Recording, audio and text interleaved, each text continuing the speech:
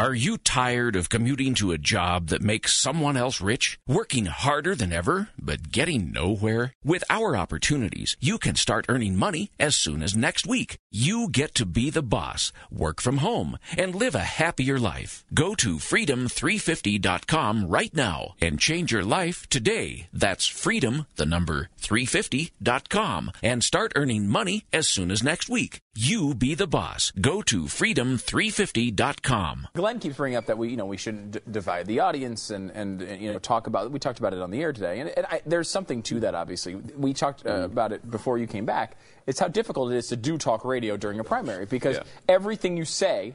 First of all, they're coming to you for what you believe is the truth. Yeah. That's why we do the show. Yep. If we sit here and lie to you, then there's no reason to listen. Mm-hmm. But when we tell you the truth and it's your guy that gets affected, people don't like that. There's not a lot of people who show up every day and say, well, I'm a big Hillary Clinton supporter. I can't believe they're saying something bad about Hillary Clinton, therefore I'm not listening. But there are people who are Trump supporters that turn on their show and don't want to hear us bash Trump. I mean, there are certainly different ways to go about it, and I guess that's what you focus on. But it's unbelievable to me to do what feels like coddling the audience, saying it's okay that you don't listen to the policies. It's okay that all you're doing is reacting with anger. It's okay that you're not listening to what the man says.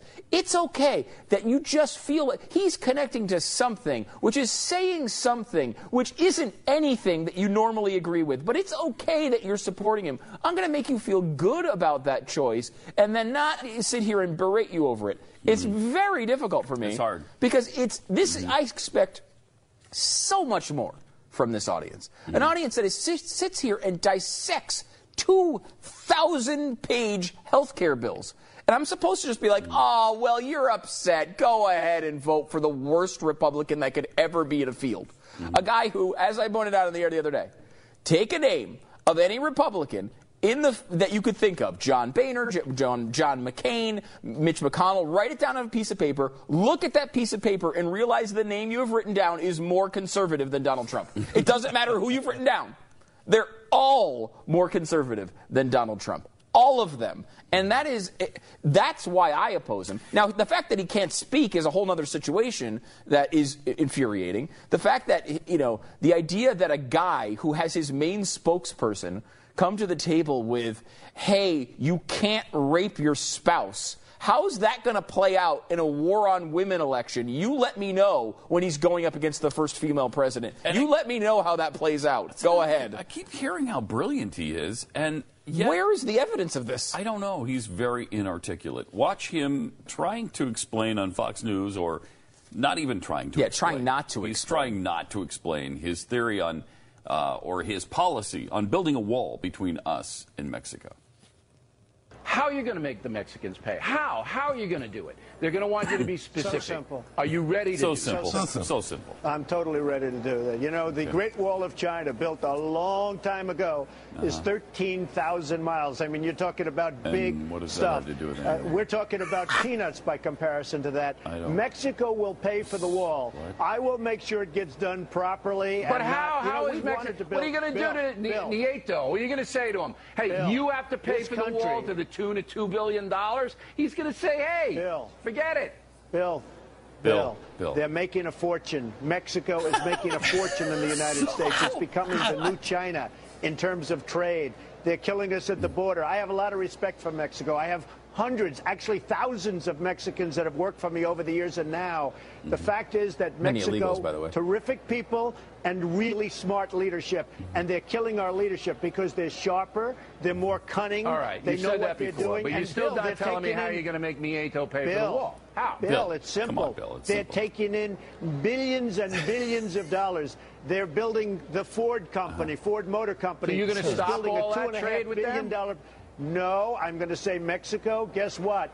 This is not going to continue. You're going to pay for the wall. And I've said they're going to pay for the wall, and they will pay for the wall. I'm going to say it's not going to continue. You're going to pay for the wall. And then they pay for the wall. I'm going to tell them to pay for the wall, and they're going to pay for the wall. Do you not remember? That is simple. If you're a Trump guy, do you not remember mocking Barack Obama for saying he was going to, with his own will, make all these things happen around the world. All the people around the world were going to like us and do all these wonderful things for us because he was so convincing he was going to get it done. Remember that whole thing? Remember how you mocked it? That's at least Barack Obama had policy recommendations behind it.